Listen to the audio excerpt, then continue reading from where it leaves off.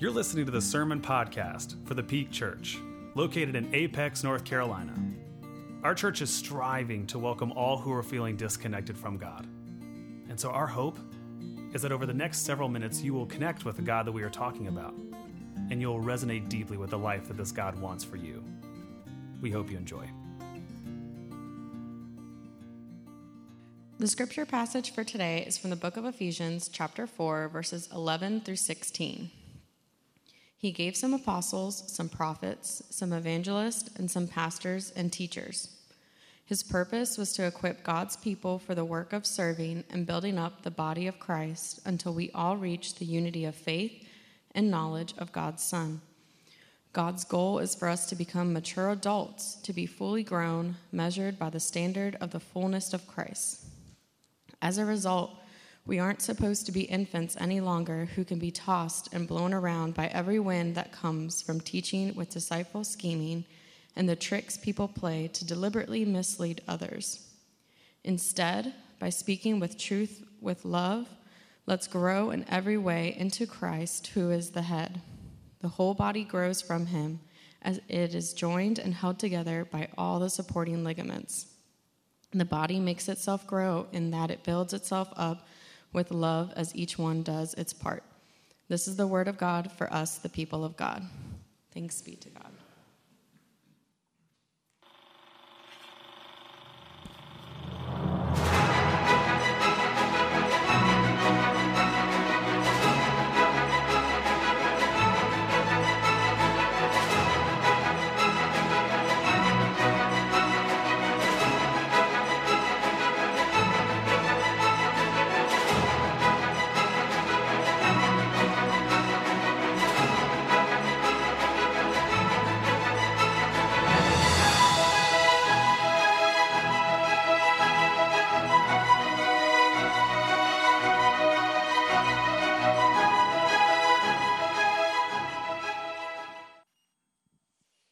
Earlier this week, I read an article that was titled this, The Top 10 Most Recognizable Brands in the World. These are the brands that no matter who you are, no matter where you go in the world, you'll recognize them. Anybody want to take a stab at what the top 4 are? And do not say the video, based off of the video you just saw. You're going to ruin my next joke, okay? What we got? Apple. Boom. That is definitely on the list. Coca-Cola. Dang, we're 2 for 2. Who can get the last 2? McDonald's. Y'all are 3 for 3. We've been reading the same articles all week. Dang, we got to branch out. Who can hit the last 4? Last 4. Number 4. Number 4. Number 4. Number 4. Top 4? Boom. You guys 4 for 4. Well done. Give yourself a round of applause. Well done. Well done. I'm going to tell the 11 a.m.ers. They better get at least 3 out of 4. And rounding out the list, so there's your top 4. Rounding out the list, number 10 is none other than Disney. Disney. I don't care who you are. Everybody in the world has been impacted by this brand. Whether it is because of their movies or their television shows or their theme parks or their merchandise, Disney has infiltrated our lives, it has infiltrated our homes, and good God Almighty, their songs have infiltrated our brains. 3 years later, I'm still talking about Bruno, okay? All the dang time. Now, some Christians, some churches, some preachers, upon learning this information, will get a little anxious. They'll get a little nervous. They'll get a little aggravated because for them, they'll see this as a problem. They'll see, because their entire worldview is set up in such a way where it's only 2 categories. There's the sacred and there's the secular. Oh, secular, that word. There's the holy, there's the unholy. There's the heavenly, and there's the earthly. And so some churches you step into, some Christians you roll with from time and time again, they see this as an issue, see this as a problem, because they'll grieve the fact that a lot of people have been impacted more by these secular things than by godly things. And I just want to push back on that a little bit. And typically how I do so when I have these conversations with these Christian friends of mine is I typically pose a question that sounds something like this. At the core, what are we really talking about? What kind of God do we worship? Do we worship a God who is insecure or a God who is incarnational? Do we worship a God who is insecure, meaning do we worship a God who sits around and pouts every time we choose something that is not explicitly Christian? Music, books, movies, you name it. Or do we worship a God who, instead of being jealous of the world, is consistently trying to incarnate God's self in the world? Put on the world's flesh, if you will, and try to redeem this whole thing from the inside out, not the outside in. I think what we're talking about right now is it's a different God, is a different deity altogether. And as you go back to Disney, for example, do we worship a God who pouts every single time we put on a Disney movie for our kids instead of the Christian alternative? Which, by the way, have you watched any of these Christian alternatives? Sweet Lord, how many of you have watched Bible Man before? Some of you have watched this and you still believe, and that's a miracle, friends. If you don't believe in miracles, if you were raised on this show and you are still finding yourself in the church, you are a miracle. Do we worship a God who is consistently pouting and grumpy and jealous, or do we worship a God who is consistently trying to find ways in the world you live in to reach you, to get your attention, to change how you see yourself, how you see the world, how you see your neighbor? When you look at the parallels between gospel and Disney, it just doesn't even take very long. I'm not saying they line up perfectly, but it doesn't take long to find so many of the parallels of the work that they're trying to do. Take, for example, one of the really big parallels between the two in the Christian gospel and in the gospel of Disney is this idea of calling, right? This idea of calling. It doesn't take you long to sit around and watch these movies and to hear the messaging of saying, let's help you find who you're supposed to be. Let's help you discover who God's created you to be. Let's help you discover your meaning and your purpose and how God wants to use you in this world. And how in the world would God have a problem with that message?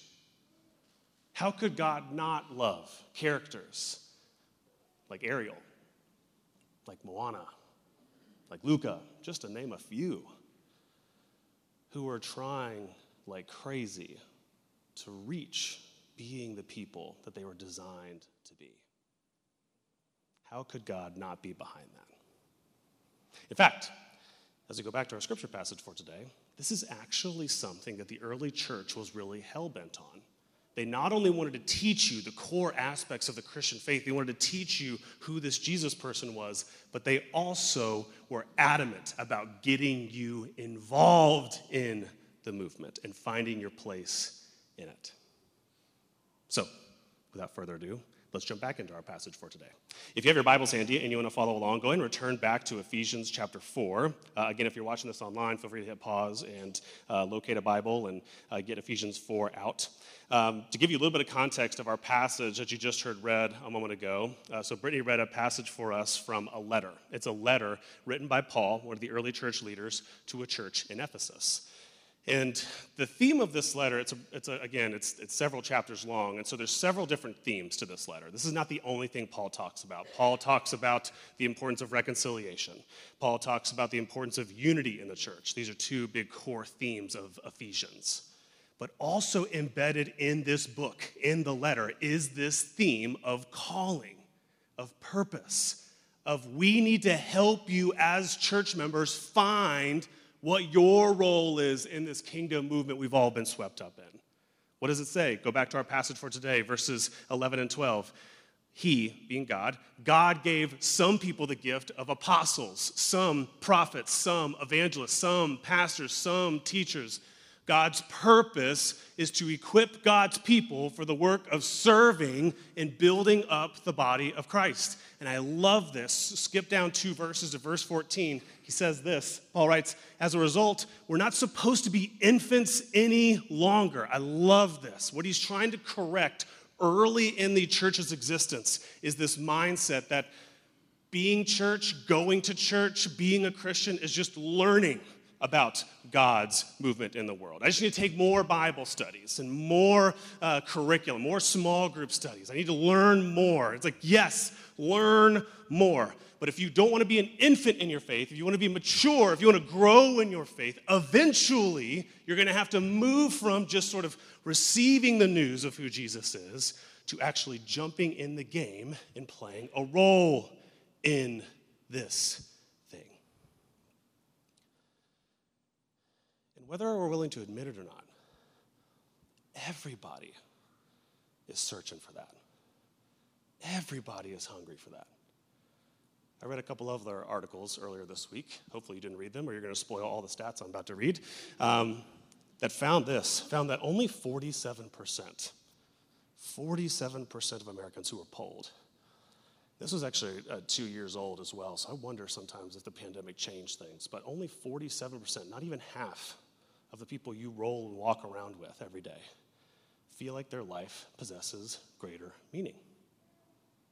This year alone, in 2023, the most asked question on Google in 2023 so far, and we're only halfway through, was this question: why? Why? Now, some of the why questions were hilarious, by the way. Here's a couple of them. And so when you look at this list, by the way,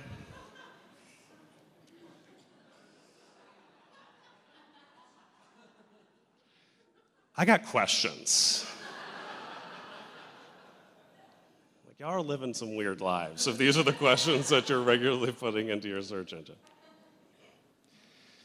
But interwoven into these questions were also really deep questions. Why do I exist? Why can't I find meaning and purpose? Why am I in this job? Why am I married to this person? Why?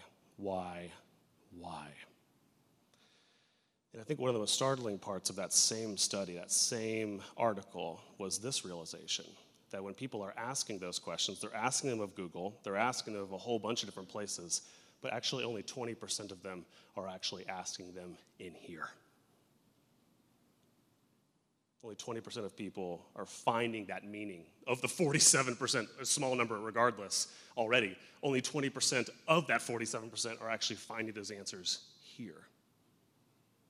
They normally find them in, so the list looked like this. We're number 4, by the way. Family was number 1, career number 2, money and wealth was number 3, spirituality and faith barely was number 4.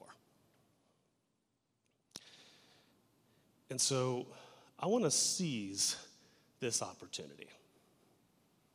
I want to seize this opportunity that if there's any part of you who finds yourself asking these questions of why am I even here? Why do I even exist? I want to seize this opportunity, and I want to team up with Disney, and maybe, just maybe, we can find some answers to these questions. Now, I'm going to warn you, okay? I'm going to warn you. If that is you in any way, any stretch, any form, you're going to have to overcome 2 really monster obstacles if you want to find answers to that question, if you want to find more meaning, more purpose for your existence. 2 really big obstacles. The people who are finding meaning and purpose, they're finding calling, they're finding a place where they can use their God-given gifts and talents and actually do something really influential in the world, are people who have dared to do 2 things. They've dared to make mistakes, and they've dared to be misunderstood. They've dared to make mistakes, and they've dared to be misunderstood. Let's break these down one at a time. The first: if you want to be someone who truly finds and makes your life count, you're going to have to dare to make mistakes. You're going to have to go through that really awkward season where you stumble and fumble and you're not good at it and you don't know which way to go and you don't know how to be this thing that you feel like you're supposed to be. You're going to have to be willing to risk failure. Now, in Scripture, we have a word for this, right? We say one of the hallmark disciplines, one of the hallmark traits of a Christian, Romans chapter 5, is this. It's perseverance. We take pride in our problems. We take pride in our setbacks. We take pride in our failures because we know that trouble produces endurance. Endurance produces character, and character produces hope. I'm not trying to be flippant or facetious here. I'm dead serious. If you are someone who is unwilling to risk making mistakes, I would highly advise you not to follow Jesus. First Bible study I ever led in college. The entire time, I called him Job.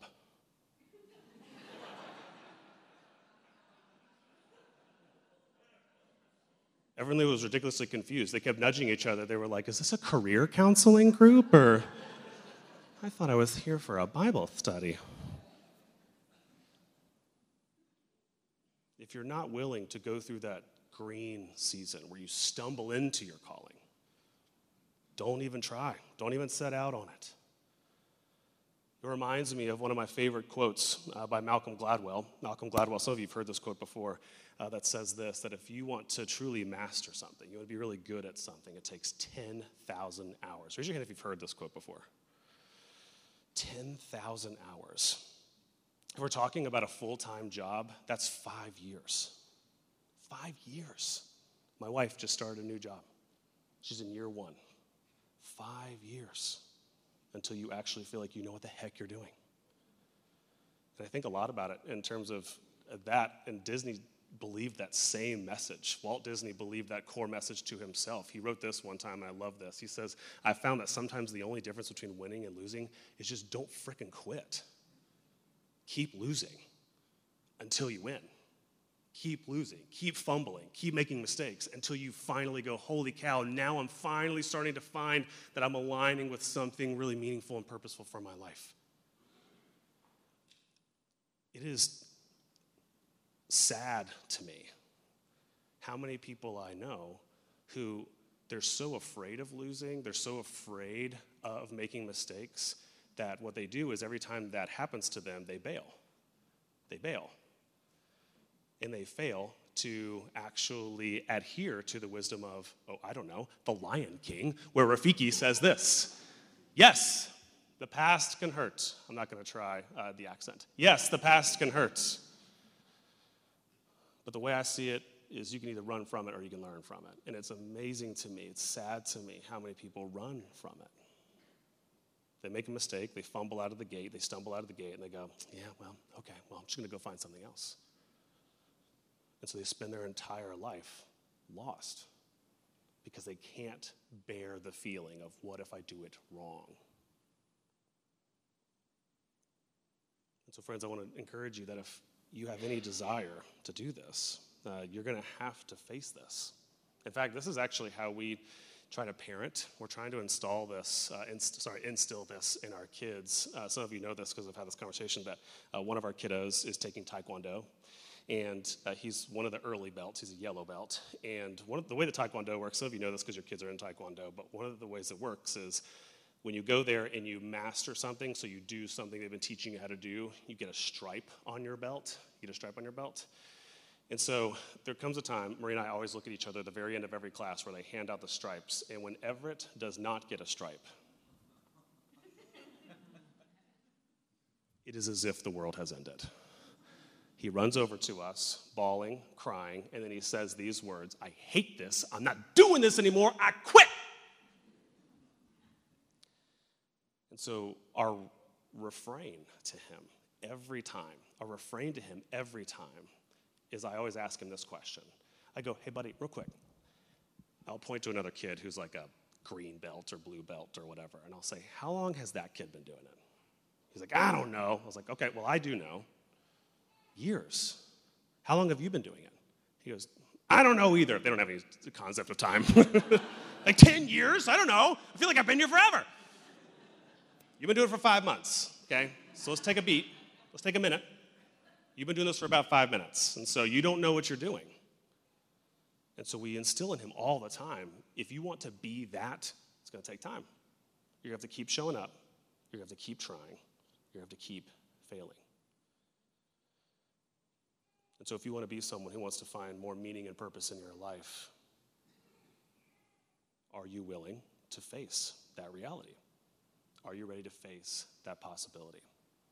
The other one is this. So not only those of you who find yourself searching for this, searching for more meaning and purpose in your life and your existence, you want to make your life count, not only are you going to have to dare to make mistakes, you're also going to, and this is fine, we find this riddled throughout the Gospels and riddled throughout every Disney film, you are going to have to risk, you're going to have to dare to be misunderstood. That's the other risk to finding real meaning and purpose of your life. You're going to have to run the risk that other people are going to start talking about you. Like, oh, I don't see her enough anymore. What is she doing? He's like hanging out at church, and I don't know, he's like reading more, and like, I don't know, he's like visiting a therapist. I don't know, he used to be cool, and I don't know. If you want to find meaning and purpose, not everyone's going to understand or support you in that endeavor. Again, we find this throughout the Gospels. One of my favorite lines from Paul is he writes this, he says, I'm no longer ashamed of the gospel. I'm no longer ashamed of who God's called me to be. I'm no longer ashamed of chasing after the answers to these questions. I don't care if you don't like it. I like it. And this is who I want to be because it's my life. It ain't yours. There's this eating away, and I have to be this. I don't care who it lets down or who it disappoints. Again, we find this in Disney. We find so many examples of this. It's actually hard to pin down. Probably my favorite example of this, though, was in Mulan.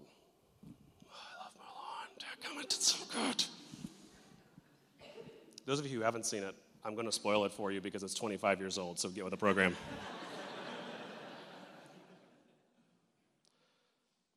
But there's a scene earlier in the movie where Mulan, the daughter, is in a predicament. Her country is fighting against an evil empire. The army won't allow women to participate. Her dad will definitely not let her participate, but he's too weak to fight, so they can't send anyone from their family. And so she's faced with this conundrum. All her life, she's felt like a warrior. She's felt like someone. That's who she was. That's who she was supposed to be. No one else understood it. Her parents didn't understand it. Her society didn't understand it. And so she had a choice to make. This is one of my favorite scenes of the whole movie, is when she makes that choice. Check it out.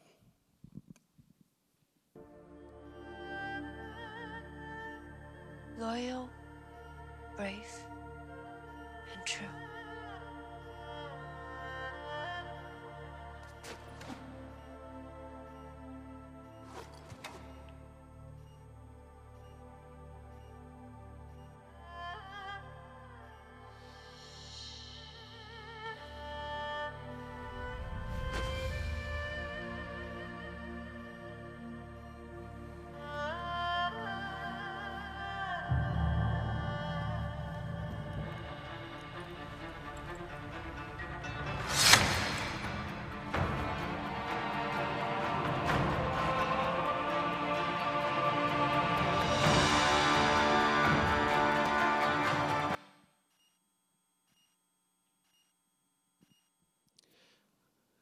Are you willing to be who you are supposed to be, who you truly want to be, even if other people don't understand? When I think back on my own journey, when I think back on my own path, what's so fascinating is I think a lot about that passage where Paul says, I'm no longer ashamed of the gospel. What's fascinating about that passage is a lot of times Christians read it today and we're like, yeah, we shouldn't be ashamed of the gospel in front of non-believers. what's fascinating about both Paul's day and today's day is any shame or any persecution or any ridicule that Paul would have been experiencing, it wasn't on behalf of the non-believers. It was on behalf of the people who were already a part of the religious institution. And that has been my experience. The only people who I have felt like I was supposed to feel shame or feel like I was doing something wrong in embracing this, who I understood myself to be and for whom God to be. It was never by people outside the church. It was by people in here. I'll never forget this for the rest of my life. In fact, I have it saved in my computer and I use it as motivation. I'll never forget the time when early on, in response to what I was teaching, in response to how I was leading, in response to who I believe God to be, particularly, I wrote a post on inclusion. It's Pride Month, so it feels appropriate to do that. It was one of the first times I ever wrote on this publicly, talking about the importance of it and the importance of loving and affirming and fully including all of God's LGBTQ children. And I'll never forget, a couple hours after the post, someone from my old church, someone who actually helped raise me in the faith, they wrote me this private message, and this is just an excerpt.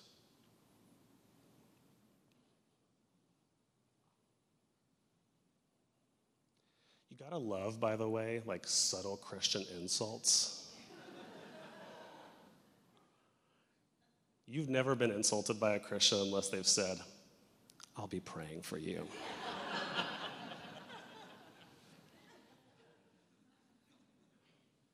I didn't sit next to you during a lightning storm. That's all I'm saying. But I'll never forget that because it was the first time in my life when a mentor of mine used to say this to me all the time. He was so full of wisdom. He used to give me these quotes, and especially as a newly minted 20-something-year-old, he used to give me this quote all the time. And it was the first time that quote really actually made sense. He said this. He said, "In your 20s, you care what everyone thinks of you. In your 40s, you don't care what anyone thinks of you."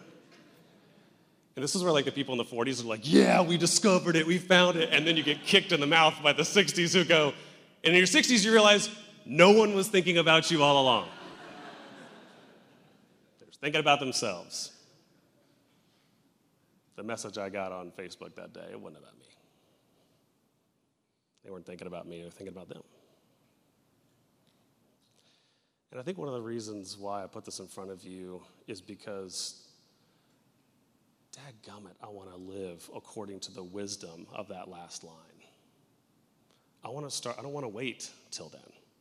I want to start right now, living according to the understanding that I just don't care what anyone thinks of me other than God. I want to reach the end of my life, and the only person I have to answer to for who I was and how I lived and how I chose to lead was the one who made me this way and revealed the things to me that this God did. That's the only opinion I care about. What about you? What about you? I'll close here. One of the dangers of whenever you get up and you preach about calling in the church and you preach about purpose and finding meaning is, I already know what a lot of you are thinking who ask these questions. The first rebuttal is, I don't know where to start. I would love to know how the heck to find my meaning, my place in this world, but I don't actually know where to start. And so on a super practical matter, before we close, I want to point these out to you that this is why we created How to Discover Your Calling worksheets. Okay, who likes homework? Woo! How to Discover Your Calling worksheets. They're right there on the end tables as you leave here today. They're in one of those little acrylic stand-up things. And so I want to encourage you as you leave here today, if you find yourself in that place, to take one with you. Do the work. Don't just listen to this sermon, please, for the love of God. Don't just listen to this and then go, that was sweet and cute, and then just go on with your merry life. Take this home, do the work. And we try to make it really simple. We try to help you. We give you tools to help you identify what are your gifts, what are your skills, what are the causes that you care the most about in the world, and then here's the magic. You find where all three of those things align. That's your calling. Sure. Do some people have these moments where God shows up and goes, "Hello, this is what you're going to do"? Yes, sure. But for the rest of us, it's doing the work of finding why Jesus put you on this earth. And so now the practical stuff's out of the way, and you don't have an excuse. I want to end by saying this, that the last obstacle every time I have to overcome, that we have to overcome whenever we talk about calling and purpose and finding meaning in your life, is that many of you, when you leave here today, not only will you face the obstacles of daring to make mistakes or risking being misunderstood, but the other and the biggest of all of them is many of you will leave here today and there will be a million responsibilities, chores, commitments, and things waiting for you. And you will forget how you feel right now.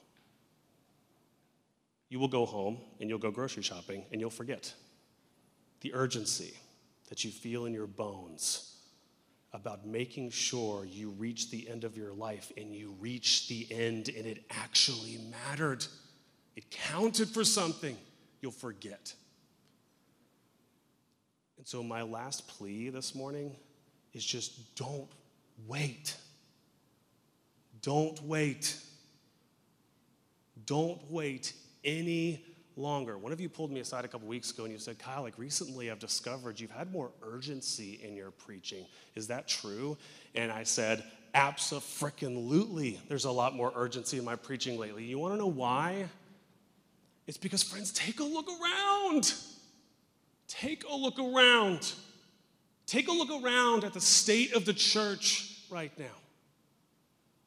It just requires eyes to see that, friends, we've got a credibility problem, we've got a trustworthiness problem, we've got an attraction problem. People don't even see showing up and doing this thing even worth their time. I hate to break it to you. If this is news to you, I'm sorry, but right now, the hypocrisy, the inconsistency found within the church, the capital C church, is only getting worse. And here's my warning to you. The longer this goes on, the greater risk we run that one day God will move on from the church to accomplish God's mission in the world. Did you know that? Did you know that this actually wasn't God's mission? God's mission was to redeem and reconcile all of creation. The church was the means to that mission. And so what that means is, if God finds God's self in a place where the method that God has been using to accomplish his mission is no longer effective, God has done it before and will do it again. And we'll wake up one day finding that we are the recipients of the good news rather than the instruments of it. And so yes, is there urgency? You darn right there is. I ain't waiting no more. The time is right now. If we want a shot at salvaging and restoring and reforming this beautiful gift of the capital C church that God has given to us, the time was yesterday.